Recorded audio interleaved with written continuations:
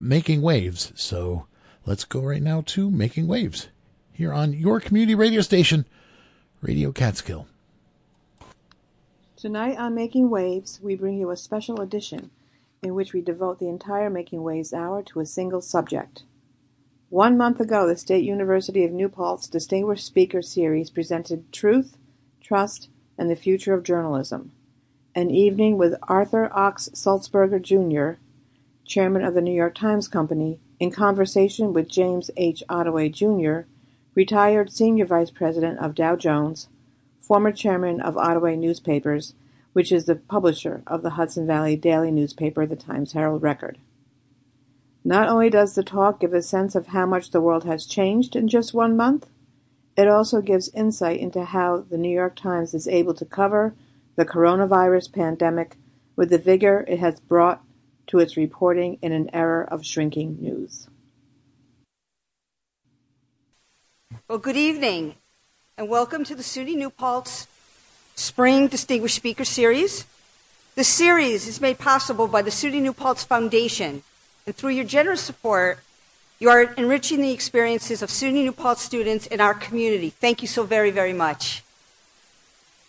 And without further ado, please join me in a warm SUNY New Paltz welcome for President Donald Christian. Thank you, Lisa.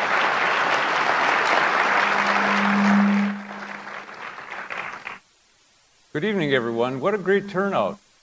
I'm pleased to see all of you here. I want to welcome you to the SUNY New Paltz Distinguished Speaker Series.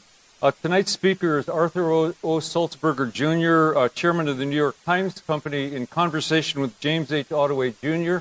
James, or Jim, as I will refer to him for the rest of the evening, is a retired director and senior vice president of Dow Jones and Company, and former chairman and chief executive officer of Ottaway Newspapers. Their talk this evening is titled Truth, Trust, in the Future of Journalism. I want to welcome Arthur and Jim both. Thank you both for being here this evening. We're honored and thrilled to have both of these distinguished journalists here with us for this timely event, and we look forward to an enlightening conversation between two accomplished journalists, business leaders, and SUNY New Paltz honorary alumni.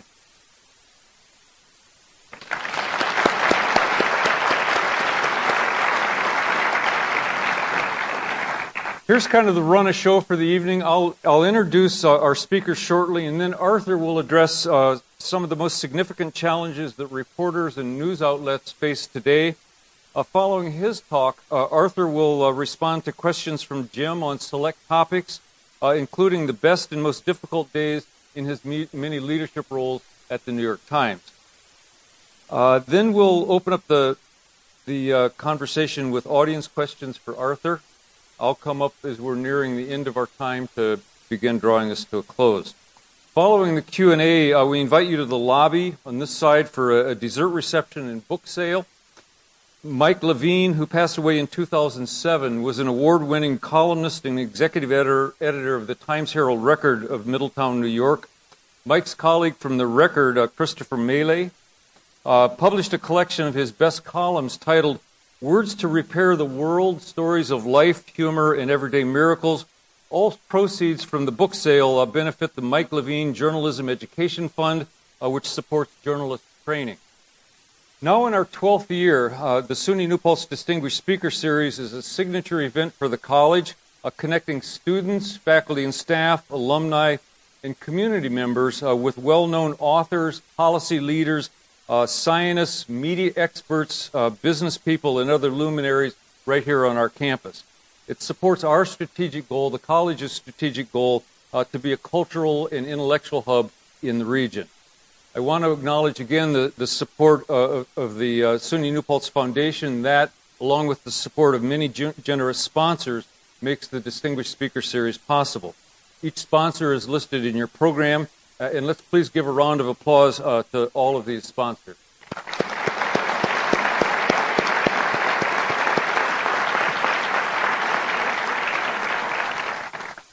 And now my introductions of our speakers. First, Arthur O. Sulzberger, Jr., 2006 honorary doctorate recipient here at SUNY New Paltz. We're pleased to welcome Arthur to campus this evening, again awarded an honorary doctorate in 2006. Arthur served as publisher of the New York Times from 1992 to 2017. In 25 years at the helm, he transformed the Times into an international, digital-first news organization with a global audience of more than 130 million people and 5 million paid subscriptions. Under his leadership, the Times won 61 Pulitzer Prizes, doubling the paper's total Pulitzer count. Arthur joined the Times in 1978 as a correspondent in its Washington bureau. He moved to New York as a Metro reporter and rose to assistant Metro editor. Through the mid-1980s, he worked in a variety of business departments, including advertising, production, and corporate planning. In 1987, Arthur was named assistant publisher, and a year later, deputy publisher overseeing the news and business departments. Sulzberger Jr. is a member of the board of directors of the Craig Newmark Graduate School of Journalism at CUNY. And more locally, he and I have the pleasure of serving together on the Mohonk Preserve Board of Directors. Before coming to the Times, Arthur was a reporter with the Raleigh, North Carolina Times. He speaks proudly about this important launch of his career. He subsequently was a London correspondent for the Associated Press, and Arthur is a graduate of Tufts University. Now, Jim Ottaway Jr. Jim is a retired journalist, newspaper executive, philanthropist, and long-term friend of SUNY New Paltz, and the recipient of a 2018 honorary doctorate here at SUNY New Paltz. As the former chair and CEO of Ottaway Newspapers, which became the community newspaper subsidiary of Dow Jones, Ottaway carried on the legacy of his father, James H. Ottaway Sr., overseeing 20 daily newspapers across the United States, including the Times-Herald-Record. He served as a director of Dow Jones and held positions as senior vice president and president of international and magazine divisions. Like Arthur, Jim acknowledges the profound influence on his journalistic career of his early work as a reporter. In 2000, Jim and his wife Mary, a 1970 New Paltz alum, established the college's first and only endowed professorship in journalism, named in honor of Jim's late father. For nearly 2 decades, the James H. Ottaway Sr. Visiting Professorship has brought a visiting professor to campus each spring semester, and hundreds of our students have had opportunities to work alongside Pulitzer, Emmy, and Peabody Award-winning journalists. Jim is a graduate of Yale University and was recognized again at SUNY New Paltz with an honorary doctorate. Before I turn the podium over to our speakers, I want to take a moment to acknowledge that the land that we're on here today is the traditional territory of the people of the Munsee, Esopus, and Lenape tribes, and I do so as a way of respecting and creating awareness of this piece of our history. So with that, please join me in welcoming Arthur O. Sulzberger and James H. Ottaway Jr. And Arthur will speak first. Thank you. Thank you.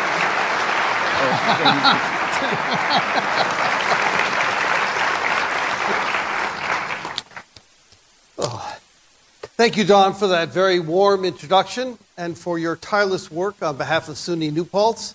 This college has benefited tremendously from your leadership over the years, and so has the Mohonk Preserve, at which, as he noted, we are both serve as members of their board of directors. And I want to thank Jim Ottaway for everything he's done for New Paltz and for the news profession. Jim?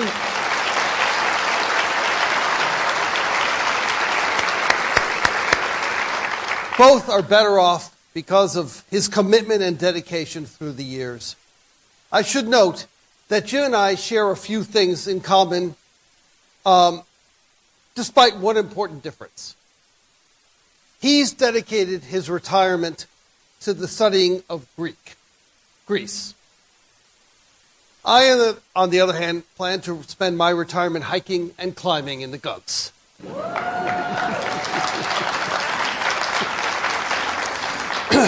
But truth is, Jim and I, both of us are so passionate about outdoor conservation and recreation. That's something we absolutely share together. And that's not where the similarities end. We both grew up in news families.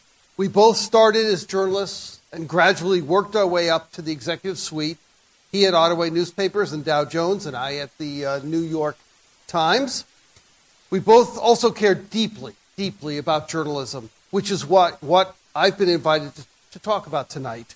Truth, trust, and the future of journalism, to be exact. And I want to say thank you all for being here for this conversation. I suspect the grouping of these topics isn't a happy accident. Truth, after all, builds trust. And journalism cannot survive without the trust of its readers, which it earns every day through its dogged pursuit of the truth. Yet we live in a time when all three, truth, trust, and journalism, are under great and growing pressure, threatening the health of our democracy and shaking the very foundation of a free and informed society. Free and informed. I stress the latter because attention is more often paid to the former, which is to say the freedoms we enjoy as Americans, and understandably so. Those freedoms are at the heart of our noble experiment in self-government, enshrined in our Constitution under such rights as freedom of speech, the freedom to peacefully assemble, and yes, freedom of the press. But for all the talk about the vital role of free society plays in a vibrant democracy, I worry we don't say enough about the value of an equally informed society, one bound by common facts and common purpose, united by shared truths and by shared responsibilities. I also fear we've taken for granted one of the single greatest tools we have as citizens to keep society informed, a free and independent press. Now, I realize this may sound self-serving coming from the former publisher and current chairman of the New York Times, a company whose mission is to seek the truth and help people understand the world. As a former journalist, I commend your skepticism. But you don't have to take it from me. Our country's leaders, dating back to our founders, have long understood that a free press is vital to a society and citizenry that is free and informed. Above all, a free press provides us with the facts and information we need to elect our leaders and to hold them to account. It directs our attention to matters of deep public interest and digs beneath conventional wisdom to unearth stories that would otherwise go untold. It broadens our perspectives, strengthens our bonds of common understanding, and helps us make sense of a world that, as the ongoing virus epidemic would indicate, grows more complex and more connected by the day. It's also under tremendous strain. Over the last 2 decades, the press, and in particular print, newspapers, and magazines, has faced considerable and compounding challenges. Advertising, which long supported the business model, has dried up. The result is a news profession in unbelievable distress. Just consider, in the lifetime of the students of SUNY New Paltz, 1/4 of print newspapers have closed their doors. 1/4. And more than half of all journalists' jobs have been lost. Meanwhile, technology platforms like Google and Facebook have made it easier than ever for people to access news and information, while making it harder for news organizations to form the relationships necessary to build the trust and long-term loyalty with its readers.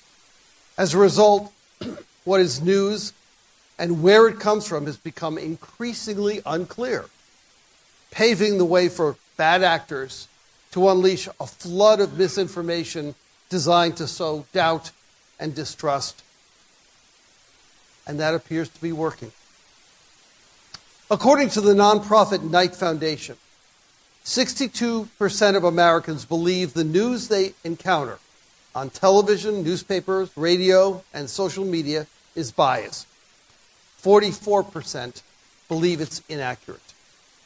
And trust isn't only cratering, it's splintering along partisan lines. 80% of Republicans prefer to get their news from President Trump than from news media. And a majority believe the news media is best described as the enemy of the people, rather than an important part of democracy. At a time when information is more widely available than ever, people and societies are finding it harder to access information they trust. I wish I could say that things are getting better, but slowly but surely, trust is rebounding, and that the news industry is on the mend.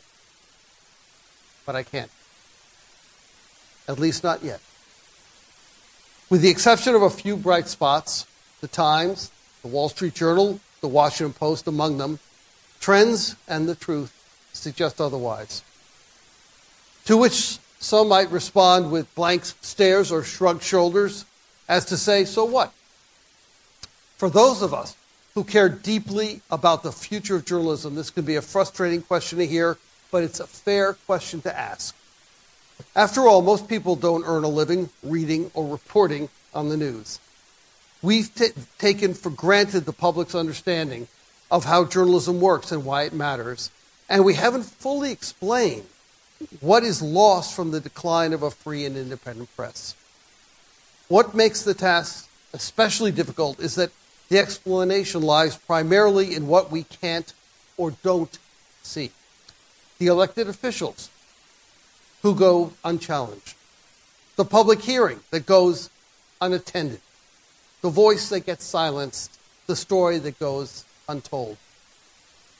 In other words, the society that goes uninformed. So, what can we do about it?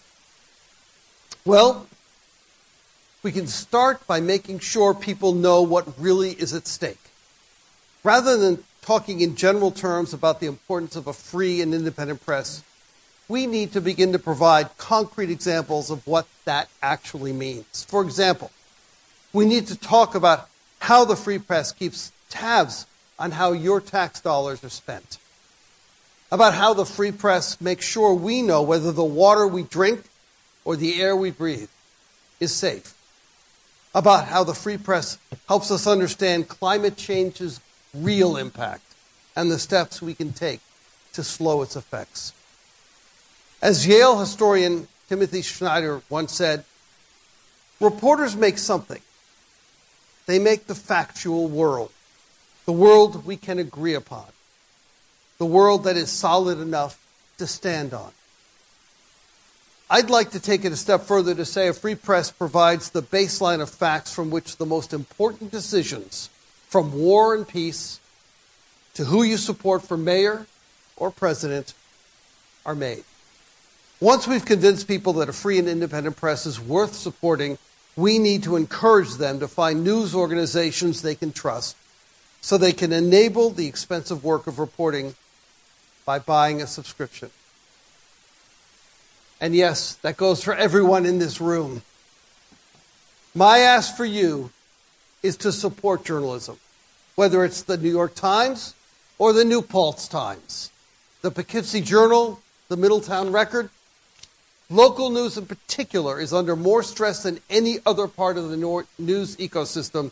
It's also critical to our safety, our security, and knowledge of our communities. News organizations, for their part, need to have something valuable to offer. It's not enough to simply aggregate or comment on the news. To borrow a line from the current publisher of the Times, my son, A.G. Sulzberger, the world has enough podcasts, enough videos, enough tweets, enough hot takes to last us through the apocalypse. But the world will always need more quality, deeply reported journalism. Indeed, it's the stuff upon which a vibrant democracy and a free and informed society depends. Because as Thomas Jefferson, one of our nation's founders and fiercest advocates for a free press, put it more than 200 years ago, if a nation expects to be ignorant and free in a state of civilization, it expects what never was and never will be. So thank you. And now we'll move to the questions. Thank you all.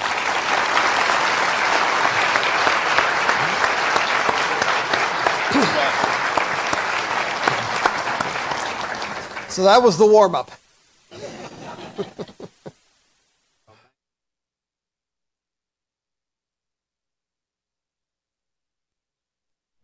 You're listening to WJFF Jeffersonville, W233AH Monticello. We'll get right back to this in just one moment. Sir Ox Sulzberger, Jr., chairman of the New York Times.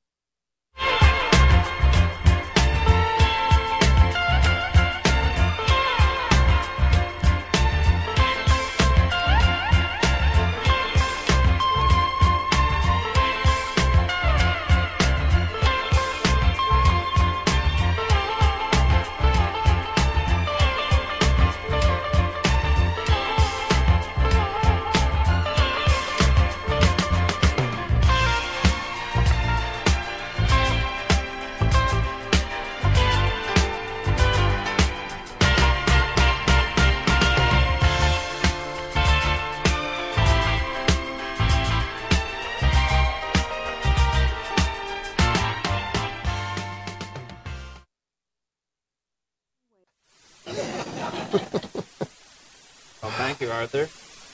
Can you all hear? Okay. Louder and funnier. Okay. For the funny part, I've asked Don Christian to lock the doors until all of you have subscribed to the New York Times.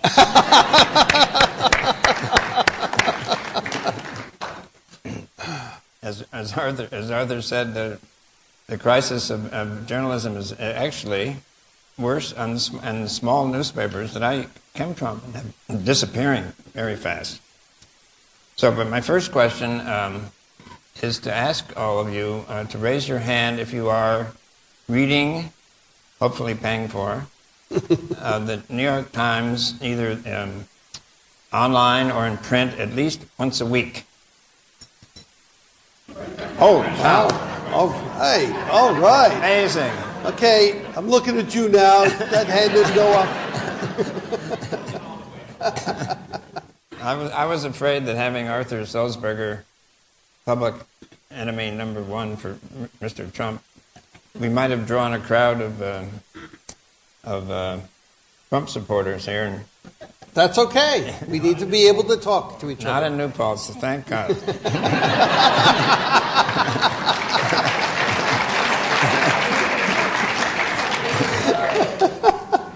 Arthur, I think it's safe to proceed. Okay. My first question is about a serious question about the financial health of the New York Times. About 10 years ago, the New York Times was in a difficult financial position. Arthur even said himself that the print edition might not last much longer.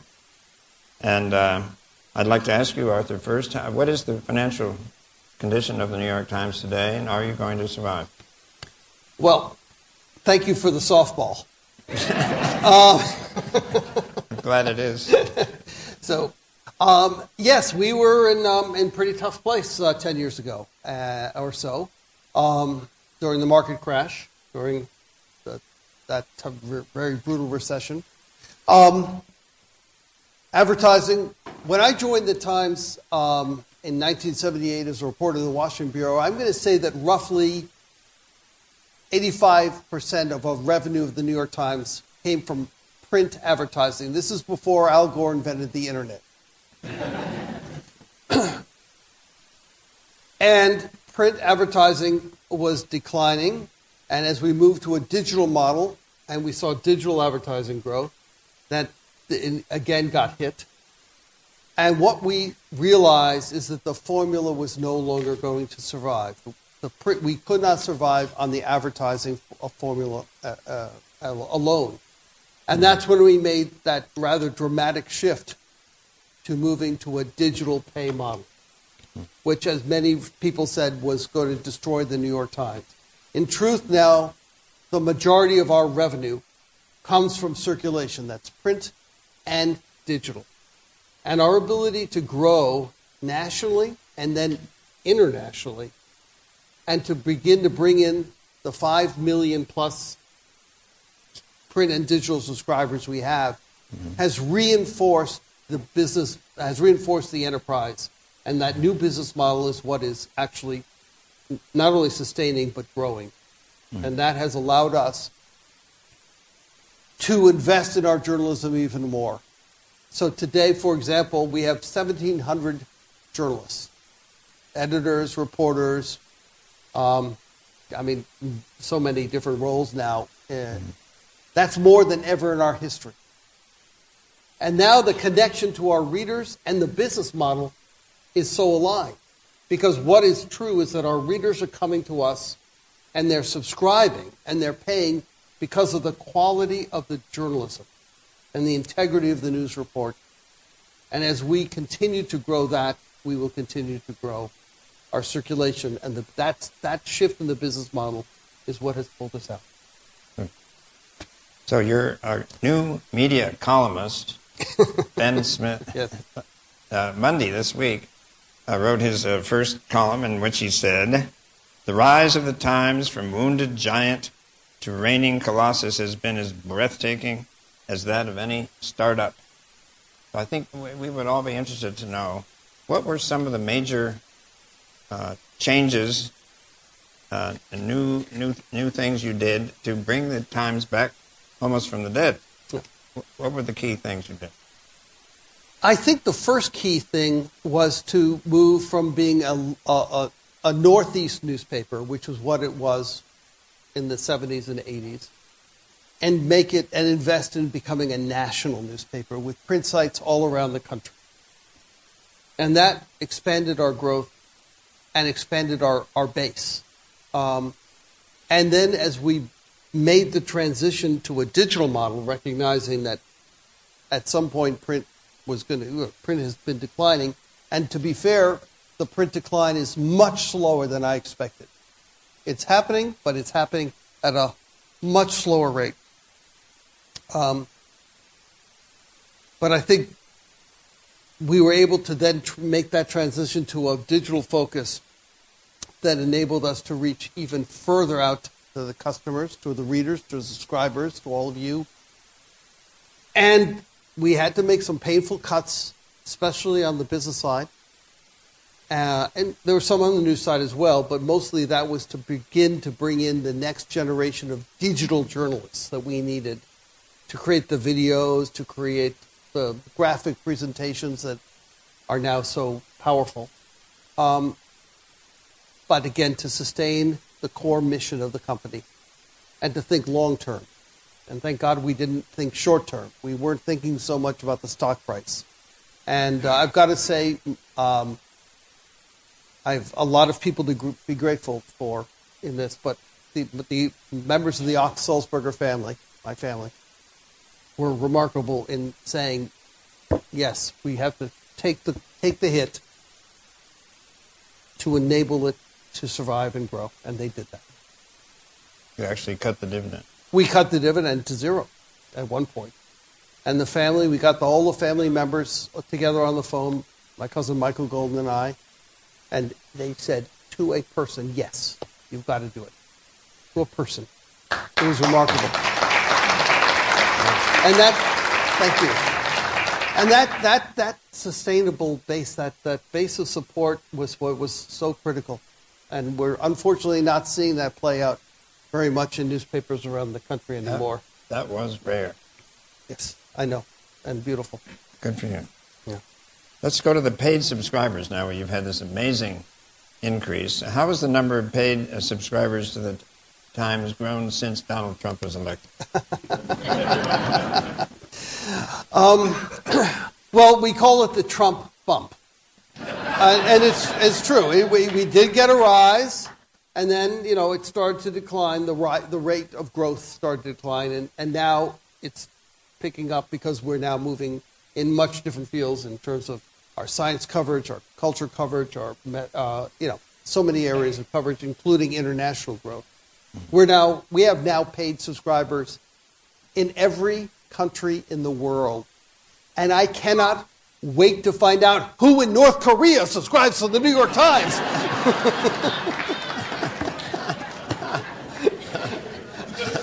I think we can all guess. But look, the Trump bump. It's look. As I've said publicly before. World War II was good for circulation. Was it worth it? You are listening to a special edition of Making Waves on WJFF Public Radio. We are hearing Arthur Ox Sulzberger, the chairman of the New York Times Company, in conversation with James H. Ottaway, retired senior vice president of Dow Jones and former chairman of Ottaway Newspapers, the publisher of the Hudson Valley Daily newspaper, the Times Herald Record. The presentation happened March 4th at the State University of New York at New Paltz, a part of the Distinguished Speaker Series at the university. All right. Okay. But go to the numbers. When he was elected, what was your subscription base? I don't have that in my head, honestly. But it's almost doubled, hasn't it? No, it hasn't almost doubled, but it has gone dramatically. I mean, we're at what are we at? 4.2 or so. Online, digital subscribers, yeah. And the reason it's grown so dramatically, though, is really not just about the Donald. Let's face it, there's a great news story there, and people are intrigued by that, so that's fair. Mm-hmm. But also by our increasing push to grow internationally and to see, and to really establish bases. So let me tell you what it's like. I mean, when you and I were reporters back in the good old days with typewriters, remember? So we'd be given a story, we'd do our reporting, get back to the office, we'd type out the story, we'd hand it to our editors, and they'd give us their feedback. We'd redo that, then we'd hand it back, and then it would go from the assignment editor to the copy editor, and the copy editors would check it all out, and we would, meanwhile, go to the bar. Right? And it was a great job, trust me. Well, now it's relentless. It's 24/7 because we're never asleep because it's always digital change, meaning you have to update the story every hour, every 2 hours, whenever something new happens.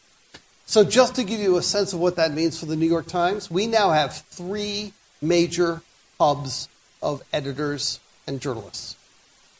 New York, Hong Kong, London.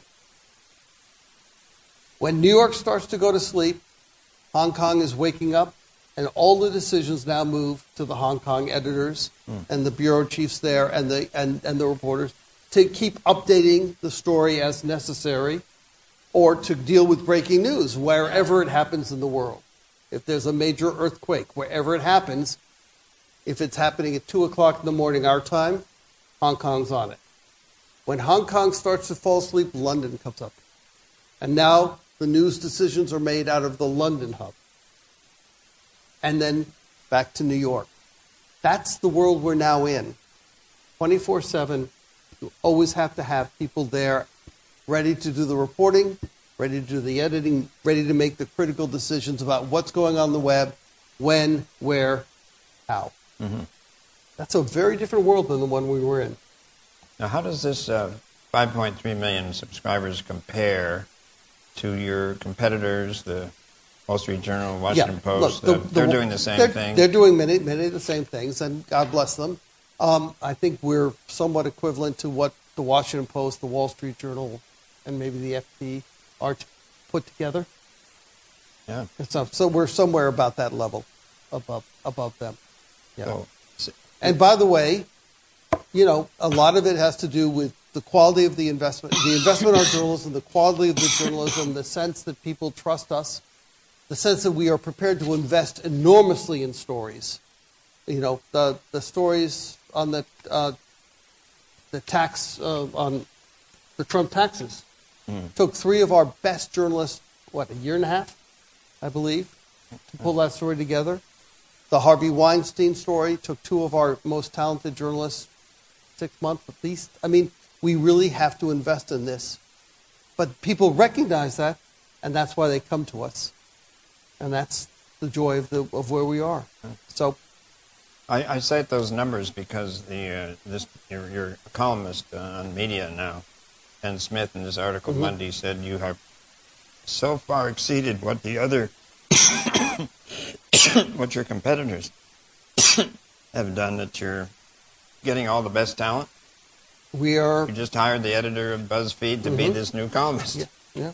This is And he started his column by noting that he tried to hire my son for BuzzFeed. No, AG decided to stay at the Times. You spoke about the numbers of staff a while ago.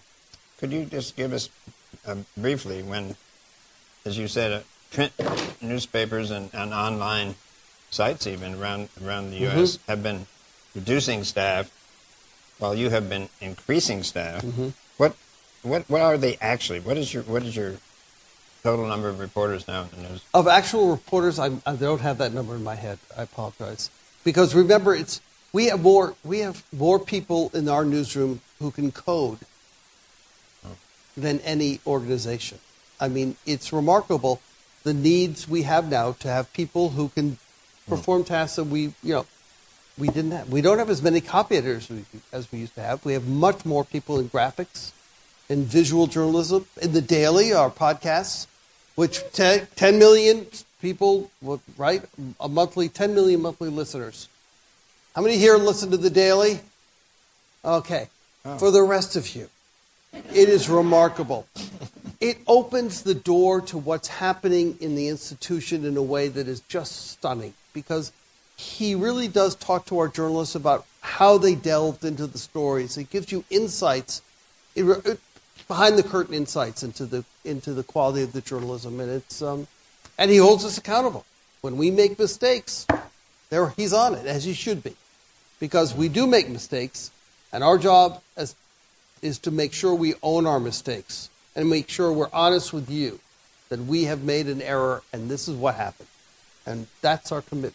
Good. And you see that in the Daily, and it's a very engaging, 20, 25 minutes generally, right? So, yeah. Let's ask you about one of the central questions you were talking about, reporting the facts in the era of fake news. What new policies and practices have your editors had to adopt to fight this tsunami of fake news and disinformation from malicious individual actors on the internet and from nations like Russia, China, Iran? This must be a daily threat. It's a threat to our democracy. I don't think of it as a threat to the Times. It's a threat to everybody. It's a threat to all of us. And our job is to report it and to cover it. And yes, we have a standards editor who holds us accountable. And we have now, I think more than tripled his staff. Oh. Because one of the things we recognize is it's not just what we report in the paper or what we put up online, but if a journalist is tweeting something, we have to make sure that it's within the construct of our agreement with the public about how far can a journalist go in opinion. I mean, if it's Tom Friedman giving his opinion, great, that's his job. But if it's our reporter who's covering City Hall giving her that's different, and that we have to hold that different standard. So we are investing in that, and it is, as we get more and more engaged in social media, we have to train people, we have to hold them accountable. So we're doing that. Good. Arthur, you were the publisher for 25 years. Yes. I think we can all imagine how nice it is to be just chairman. Yes, it is. Well, now when the president calls, I don't have to pick up the phone. My poor son's been in the Oval Office twice. So I'd like to ask that question. What relationship do you have with the major actors in the world who must call you up regularly to complain, or did call you up regularly to complain? Let's starting with your number one difficulty, Donald Trump, who once said in an interview with AG, "Can't you write something nice in my hometown newspaper?" You've had some experience. Occasionally we've written some nice things, but he doesn't focus. If it's not on Fox News, he doesn't notice it. So your question is... Well, you told me once that he came to the Times to talk to your editor. Yeah. And he had tried to warn him about something, and he wouldn't want to listen. Okay. So between the time that he was elected but not yet inaugurated in that window, I was working with his then publicity, his PR person, Hope Hicks, and arranging to have him come to the Times to meet with our journalists for an on-the-record conversation, Q&A. And you can actually go onto our website, and you'll still see that you can listen to that. It was on the record. I woke up that morning, and he had tweeted something along the lines that the New York Times has just changed the rules. I'm no longer going. I went to the office, calmed myself down, emailed Hope, said, I just saw Mr. Trump's tweets. He wasn't yet president. You know it's a lie. I know it's a lie. All our colleagues know it's a lie. So he came. And he met with me for one-on-one for 15, 20 minutes, which is perfectly normal, mostly to complain about our coverage. Fair enough. Trust me, I've got lots of people who complain about our coverage. And then as we were walking into the boardroom where the meeting was being held, and this is the story you want me to tell, right? Yes. I said, Mr. Trump, when we walk into the boardroom, you're going to see many photos on the wall, including signed photos of every president since Teddy Roosevelt. And I look forward to having yours, which we do have now. And I said, but I want to draw your attention to one in particular. Not because of the photo, but because of what he wrote. To the New York Times, some read it and like it. Some read it and don't like it. But everybody reads it. Richard M. Nixon. I said, that was the last president who took on a free press. Think how it ended for him. Went right over his head. Opened the door, came in. New York Times is a jewel, a world jewel. Anyway, this is just before we became the failing New York Times. We were the world jewel New York Times. So as a final personal question, could you describe 2 of your worst days as publisher of the New York Times? Not best days, you notice that. Worst days. No, exactly. That comes I'm next. teasing. Well, by far, the worst day was, God, why am I blocking on his name? Jason Blair. Jason Blair, this happened many years, we're talking about 2002, 3 maybe. Jason Blair was a reporter for the Times who we discovered, and should have discovered long earlier, that he was writing stories that were not true. He was pretending to be in cities and states when he had never left his home in Brooklyn. He was filing. It was just horrifying, and it was brutal. It was brutal because it went to the core of the mission. The core of the mission, which is to keep a place you can trust, and it undercut everything. I mean, it was just devastating. Howell Raines was the editor at the time, and at the end, unfortunately, he had to leave.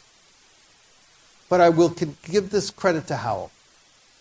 When this story came out, he turned to one of our senior editors, and he said, I want you to take as many journalists as you need and take as much time as you need, and I want you to cover what happened and what we did wrong and what all these lies were about. And we wrote a story that I think ran for 3 or 4 pages. That's right. We were the ones who broke this. And I mean, it really broke. I mean, we really went out and said, here's how bad it was. And to his credit, to Howell's credit, he refused to read the story before it ran. Because he he knew it was under his watch, and that was a bold decision. But that was just one of your worst days. That was by far my worst day. Yeah. Can you think of another really bad day?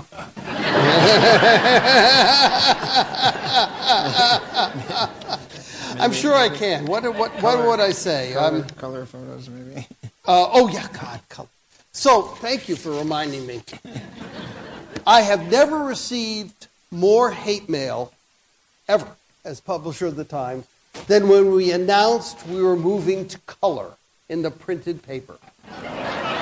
I was inundated by letters saying, "You are destroying the New York Times. I will never read it again. I will never." A couple of months later, we come out with the printed paper in color. Oh, that's not so bad. We should never have announced we were moving to color. But it really does go to the one of the human truths. Change sucks. Change is hard, and this was one of those moments. Yeah. Now, for a last question, what were some of your happiest days? A couple of happy days. A couple of happy days. There's a complicated one that I will share with you all. So, how many of you remember the Unabomber? All right. So the Unabomber was blowing people up, blowing things up. No one knew anything, who this person was. And one day we get a letter at the Times. And he says, "I want you to run this as a print advertisement from the Unabomber." Full page. He also sends it to Don Graham, who was then the publisher of the Washington Post and a dear friend. And Don and I had known each other for years. And we called each other up and we say, "Okay, we both got this letter. What are we going to do?" And we bring in the FBI and we bring in the government and we figure this out. And in the end, we make the decision to run the ad in the Washington Post, not the New York Times, because the FBI knew that the Washington Post didn't have as many national outlets. And they had agents staked to every one of them in the hopes that the Unabomber might come in to buy a copy of the printed Washington Post. Whereas if it run in the New York Times, there were just too many outlets, being a national paper. What happened? 2 days later, somebody looks at the ad and says, "Oh my God, that's my brother." And that's how they caught the Unabomber. That's how they caught the Unabomber. I sent Don a check for my half of the printed costs of the ad with a little note saying, "Please frame this check. It was a beautiful moment." He cashed it.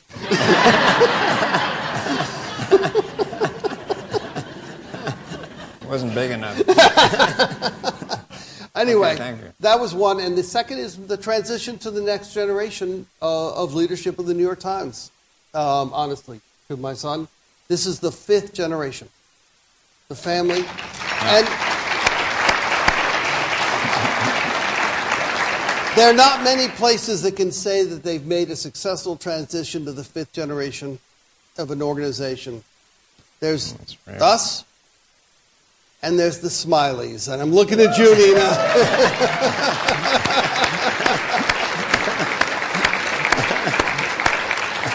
It's a remarkable moment. Yeah. Okay, thank you. Thank you.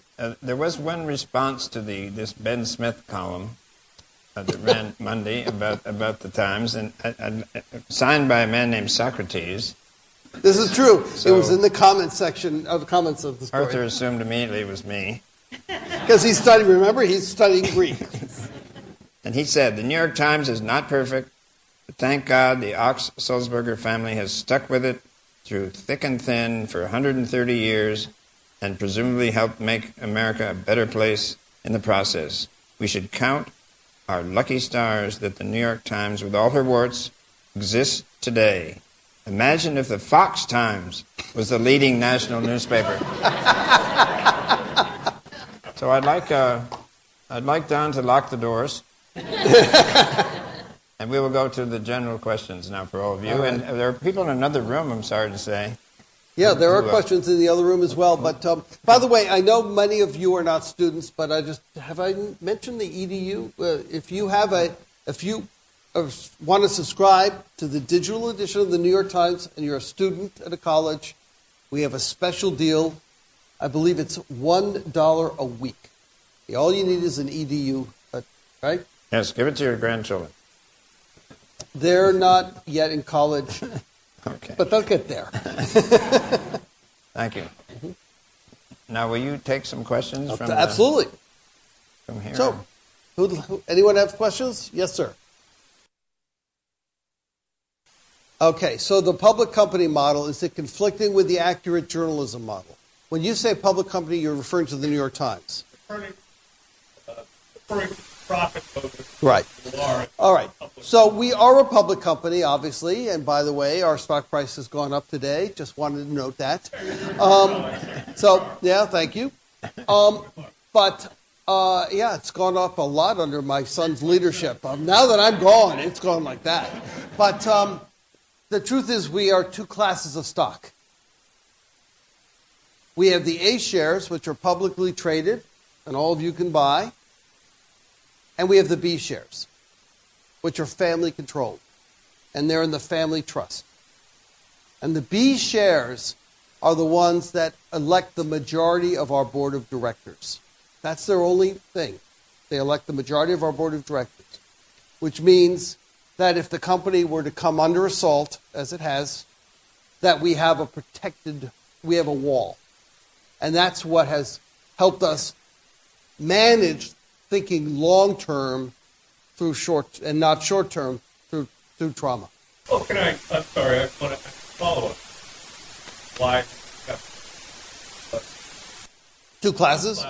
That was the way it was established by my predecessors. That was not but it was just, yeah, in the 60s.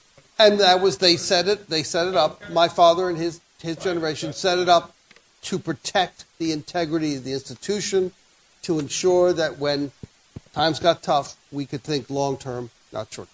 And by the way, the Washington Post followed the same model, the Grant family. So did Dow Jones. So did who? Dow Jones. So did Dow Jones. Yeah. All right. Let's open the door for some other questions, please. Please. Yes. Go ahead. Look.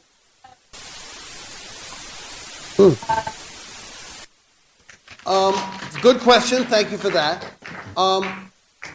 So let's agree that we don't have as many women at the moment, women opinion writers, as men. I'm not sure how many the actual number is. But let's also agree that Maureen Dowd counts for 3 guys.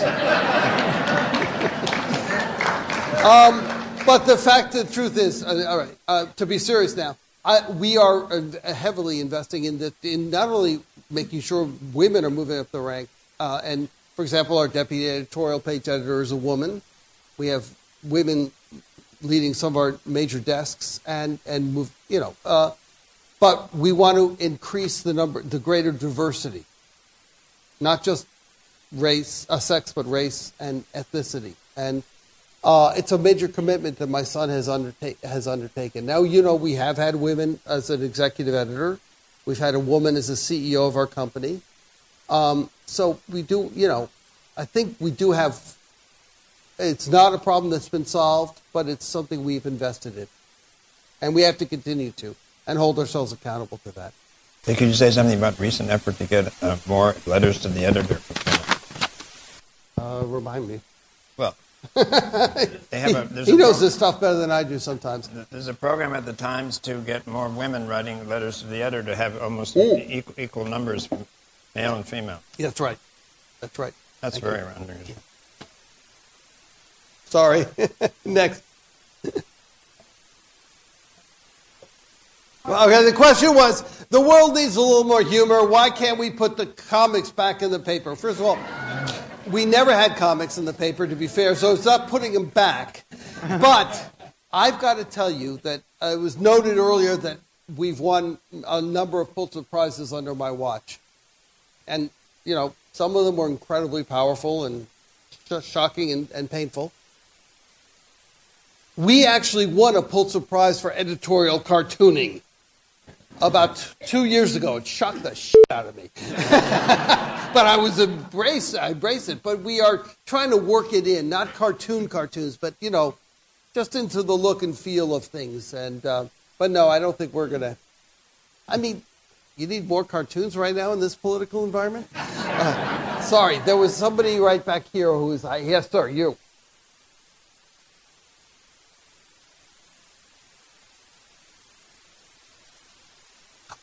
This has been noted in that column that perhaps we might acquire this podcast company called Serial.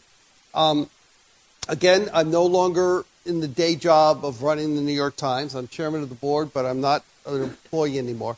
So it has yet to get to the board about purchasing it. The deal, there's no deal yet, and I think he made that clear. But the thought is, all right, there are other ways of getting our news out. We've seen how well the podcast world has worked. It's the Daily is our big hit, but there are 5-7 other podcasts we do on a regular basis. The Argument is one of my favorite. If you haven't heard The Argument, please take a listen. What's that about? It's more of opinion, and it's conservative and more liberal argument, and just about discussions about issues that come up. And the thought, I think, is just, can we expand in that business? But as we know, it's not a deal that's been signed, sealed, or delivered, so I can't talk more about it yet. I have several questions here from the other room. All right. I want to answer these. This one I'm going to depoliticize a bit. Good luck. No, I think I could do this. Do you feel journalism still matters? Folks who need the truth aren't reading the Times, right? And first of all, I don't feel journalism still matters. I know journalism still matters.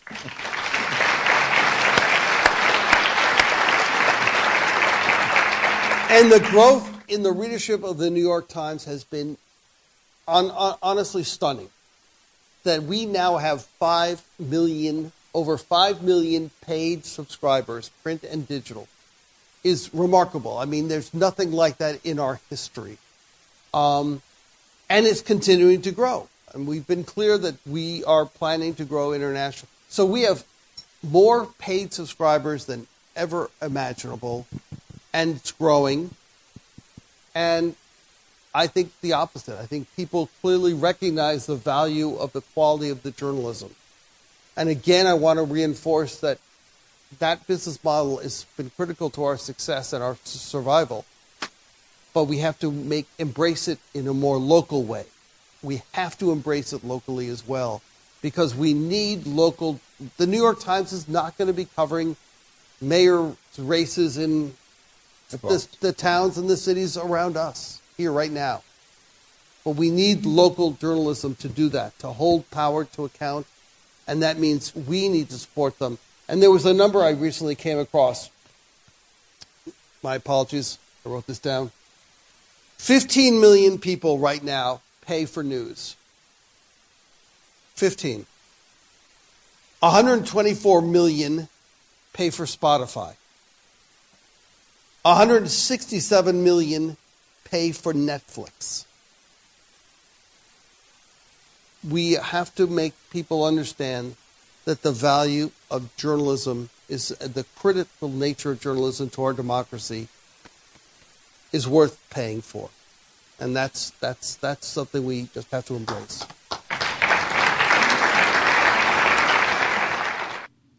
And that about does it for this special edition of Making Waves. We've been listening to Arthur Ox Sulzberger Jr., chairman of the New York Times Company, in conversation with James H. Ottaway Jr., retired director and senior vice president of Dow Jones. The presentation happened March 4th at SUNY New Paltz.